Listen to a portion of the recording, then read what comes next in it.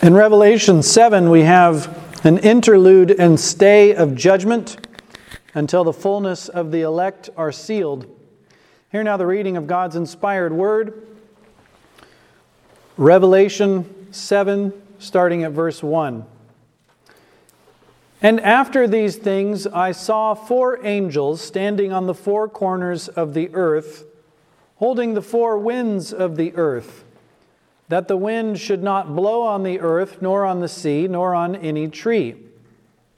And I saw another angel ascending from the east, having the seal of the living God, and he cried with a loud voice to the 4 angels, to whom it was given to hurt the earth and the sea, saying, Hurt not the earth, neither the sea, nor the trees, till we have sealed the servants of our God in their foreheads.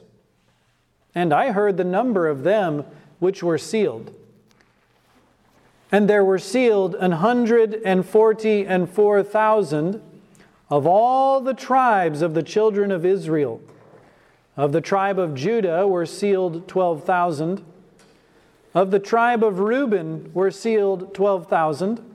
Of the tribe of Gad were sealed 12,000. Of the tribe of Aser were sealed 12,000.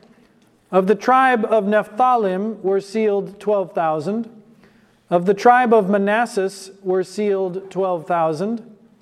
Of the tribe of Simeon were sealed 12,000. Of the tribe of Levi were sealed 12,000. Of the tribe of Issachar were sealed 12,000. Of the tribe of Zabulon were sealed 12,000. Of the tribe of Joseph were sealed 12,000. Of the tribe of Benjamin were sealed 12,000. After this, I beheld, and lo, a great multitude, which no man could number, of all nations and kindreds and people and tongues, stood before the throne and before the Lamb, clothed with white robes and palms in their hands, and cried with a loud voice, saying, Salvation to our God, which sitteth upon the throne, and unto the Lamb. And all the angels stood round about the throne and about the elders and the 4 beasts, and fell before the throne on their faces, and worshipped God, saying, Amen. Blessing and glory and wisdom and thanksgiving and honor and power and might be unto our God forever and ever. Amen. And one of the elders answered, saying unto me, What are these which are arrayed in white robes, and whence came they? And I said unto him, Sir, thou knowest. And he said to me, These are they which came out of great tribulation, and have washed their robes, and made them white in the blood of the Lamb. Therefore are they before the throne of God, and serve him day and night in his temple. And he that sitteth on the throne shall dwell among them. They shall hunger no more, neither thirst any more, neither shall the sun light on them, nor any heat. For the Lamb which is in the midst of the throne shall feed them, and shall lead them unto living fountains of waters. And God shall wipe away all tears from their eyes. Thus far the reading of God's inspired word from Revelation chapter 7. As a reminder, 4 through 11 of this book have the 7 seals, the 7 angelic trumpets, the 7 thunders sealed up, the resurrection and judgment of the great day, and the Ark of the Testament. We looked at chapters 4 and 5 last week. We saw chapter 6 at the 1 o'clock service, and now we're considering chapter 7. You'll notice the 6th seal is the last one we've had. We have not yet had the 7th seal. And if you look there at chapter 8, verse 1, the 7th seal is opened. So this is an interlude between the 6th and the 7th seals, and here we see some important things. We have in verses 1 through 3, the destructive angels stayed by their prince until God's servants are sealed. I saw 4 angels standing on the 4 corners of the earth, holding the four winds of the earth. Now remember, from chapter 1 we talked about the numbers of the book of Revelation. The number 4 represents creation. 4 angels, 4 corners, 4 winds. And these winds will do what? They will destroy. They will come in and undo and destroy the whole created order as it stands in rebellion against Almighty God. But notice, the wind is not blowing because these angels hold back the winds so that the earth or the sea or trees are not destroyed. The earth is left. Why? Until the sealing is complete. And that's what happens. The other angel ascends. Now, the word ascend means to go up, like you ascend the steps up here to come in if you're parked down there. Descend means you go down, and we'll look at this in Proverbs 30 later, God willing. You descend to go down, and you ascend. Now, what pray tell ascends in the east? Well, the sun does it not? The Son of righteousness, Jesus Christ, with the great seal of God for all the servants of the Lord. In fact, you can read in Ezekiel 46 of this prince who comes to the east gate of the house of God. The Lord Jesus in verse 3 says, "Hurt not till we have sealed the servants of our God in their foreheads." Everyone's worried about the mark of the beast. What they need to be worried about is the mark of the living God. Do you know that Satan can only imitate what God does? God has a mark, so Satan has a mark. God says on your hand and between your eyes, you're to remember His commandments. So Satan says, no, you need to remember my commandments, my mark, my way of seeing and thinking and living. God seals His servants in their foreheads as frontlets between their eyes. And until all the elect are sealed, God's not going to judge. The winds won't be released. The destruction will not come until the full number of the elect comes in. God is not slack, as Peter says, but long-suffering to usward, not willing that any of us should perish, but that all should come to repentance. God has a mark in the forehead. Satan has a cheap knockoff, as is usually the case. God is compassionate upon His elect. Do they deserve, with the rest of mankind, God's judgment? Could He release the winds and destroy them all? Of course. But God holds them back by angelic energies and powers. He keeps back this destructive force, which one time He will release and it will all come. But God loves His elect. Providence directs all things for their good. Let us then rejoice in this goodness, in God's long suffering. The whole world exists for the sake of the elect. Otherwise, God would destroy it all. Then we have the ideal Israel in verses 4 through 8, sealed by God Himself. This is what the Lord Jesus was referring to. The servants of God are considered in a twofold manner. One, as the chosen people. 2, as the multitude which no man can number. This is the same people. They're all redeemed with the same blood. This is not, well, we've got our 144,000 and that's a literal number and that means no more. Let me show you. 144,000 of all the tribes of the children of Israel. Now remember when we looked at the elders, 12 twice over, right? What is 12? It is the divine number 3, blessing and multiplying the creation's number 4, that gives you 12. So when you have 2 covenants of blessing, the Old and the New Testaments, what do you have? 24 elders. You have the patriarchs and you have the apostles. Now, take that number 12 and multiply it by itself. Take the blessing of Almighty God and His multiplying with His creation and doing it here, and then multiply those together toward each other, and what do you have? 144.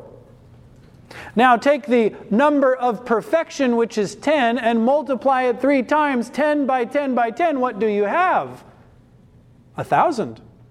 So what do you have when you take 1,000 and you multiply it by the perfect number of God's two testaments? 144,000. God's divine fullness, 3/10, multiplied by His two testaments, His work, 3, with the blessing of creation, 4. And this ideal number shows up for all of His chosen, all of His called, all of His sealed. None of His elect shall be lost. They shall all be brought in. They shall all be sealed. And the Lamb's wrath awaits what? The sealing of the 144,000.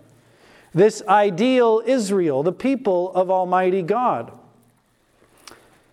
Now notice the catalog in verses 5 through 8 of ideal Israel. It is not real Israel that we're talking about, by the way. It's not his kinsmen according to the flesh. How do I know that? Well, first is the number. Do you think there would have been at least 144,000 saved from the time that God made His covenant with Abraham all the way until the end of the Old Testament? Is that even conceivable that there could be less than that? How many in Elijah's day? 7,000, right? And if that's at a low ebb of the church's history, imagine the thousands of years or hundreds of years that preceded and went after. Do you think there were only 144,000 Jews saved? That's ridiculous. This is an ideal number. This is not the actual number, mathematically calculated. Oh, we reached 144. I know you want to believe. I know you're elect by God, but get out. No. Here's how else. Of the tribe of Levi were sealed 12,000. Now, Levi had no inheritance, but Dan had an inheritance, and what did he do with it? Did you see Dan in this passage? Because he's not there. Do you know what Dan did with his inheritance? He forsook it. And where did he go? He went up to the north. And he said, I will build a city for myself. And what did he take there? You remember in the book of Judges? He took Micah's idols and his priest. And he said, we're going to build our own inheritance, our own kingdom, our own religion. We don't need God. We don't need His inheritance. We don't need any. Does that mean there were no saved Danites? Again, no. What it does mean is God is saying those who despise His inheritance are not part of the number of the elect. They are excluded. They are not included. And those who might have been excluded from the inheritance, namely Levi, will be incorporated in their place. Remember, not one is lost, but the son of perdition. The same goes for Israel. The son of perdition, Dan, kicked out. Levi is put in his place. Levi inherits, while Dan, who forsook his inheritance, was excluded. Also, one other note, in verse 8, it mentions Joseph. You read nothing of Ephraim, and that is because Ephraim is Joseph in the Bible. The two are used interchangeably. Ephraim, being the firstborn, is often called Joseph. Then verses 9 and 10, having the ideal Israel set before us, we have the universal church, triumphant, innumerable, and praising God. Verse 9 tells us this was a great multitude which no man could number, of all nations and kindreds and people and tongues, stood before the throne and before the Lamb. This is no longer the idyllic church of the 144,000. This is a more plain description of the elect. It's the same elect, considered in a different manner, no longer as the idyllic, but now as the multitudinous. They cannot be numbered. And this is precisely what God promised to Abraham. They are clothed with white robes. They have palms in their hands. The perfection of their righteousness, the glory of their resurrection, the palms of victory as kings and more than conquerors through Him that loved them. This is the elect. And to exclude the 144,000 as some irrationally do makes absolutely no sense. These are the same people. These are the same conquerors. One is idyllic and one is innumerable. Consider then the greatness of Christ's kingdom, of His love for us, of His righteousness and His victory and His kingdom. Set your minds and affections on these things that are above, lest you perish with them that inhabit the earth. Notice the song that they sing, verse 10. With a loud voice, salvation to our God, which sitteth upon the throne and unto the Lamb. Where did they get the palms? Where did they get the kingdom? Where did they get the priesthood? Where did they get the robes of victory? Well, they tell you. Salvation, where's it from? God. It's to be ascribed to Him alone. Let us humble ourselves before the blessed Lamb of God. Salvation unto Him. It is His work. It is His robe. It is His victory. Verses 11 and 12, we have the angels, the elders, and the four beasts worship and confirm the triumph with a sevenfold doxology.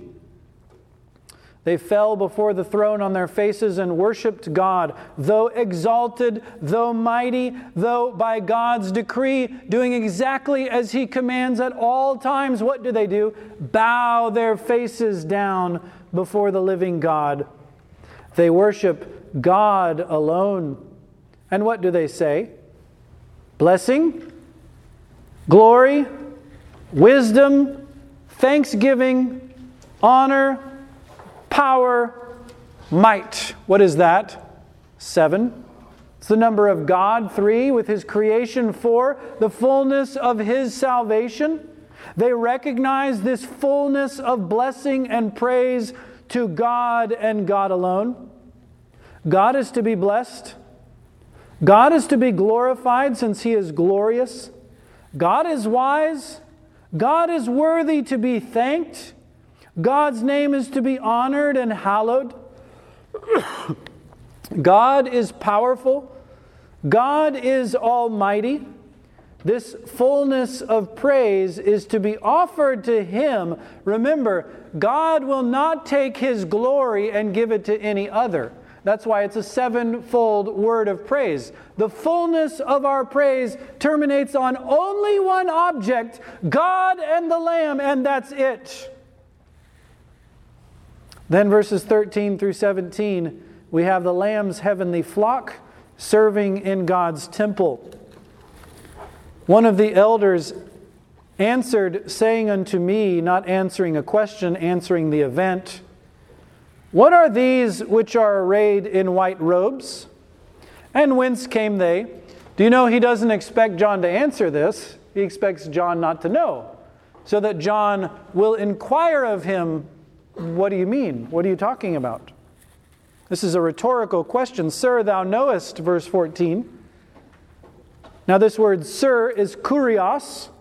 It is a civil reference of respect, showing reverence and honor to his elder. And by this humility that John acknowledges, I don't know. I'm not sure what this means. I'm here to learn. I'm here to report what God says to me. Sir, thou knowest. He says, these are they that have washed their robes and made them white in the blood of the Lamb. Now, if you have ever slaughtered a sheep, and if you've ever gotten blood on you from the slaughter of a sheep or a deer, you know that if you have white clothing on, and you happen to get stains from their blood, what happens to that white clothing? Does it get nice and sparkly and bright and beautiful and white? What if you had a dirty coat on and you slit the throat of that beast and it splattered up at you and it got all over your coat? You think it would clean it? No. This is what is known as a verbal paradox. How does blood like crimson make you whiter than snow? Isaiah 1:18. Because 1 John 1:7 says, the blood of Jesus Christ, His Son, cleanseth us from all sins. That's how they became so sparkling white. Because of the blood of the Lamb, washed in His blood, made whiter than snow.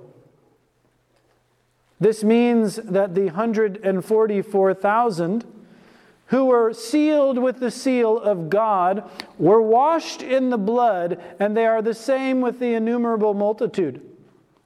Wash away your sins in the blood of the Lamb. make you whiter than snow. And because they are washed in the blood of the Lamb, therefore, verse 15, are they before the throne of God and serve Him day and night in His temple. Redemption and the forgiveness of sins terminates in what? Well, I just get into heaven, right? That's all I want.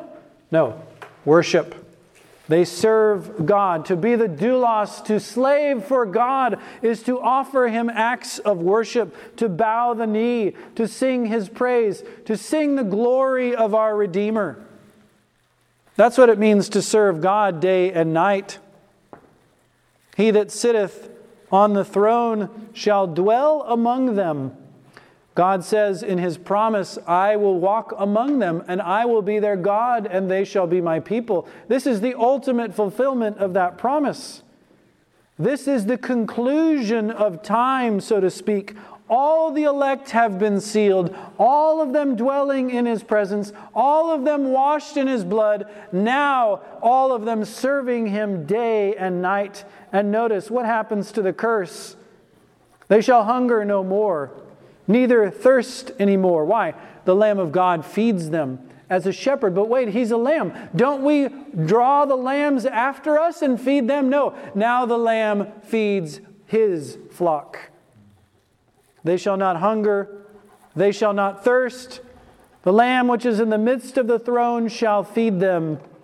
He is the good shepherd. He is the sheep.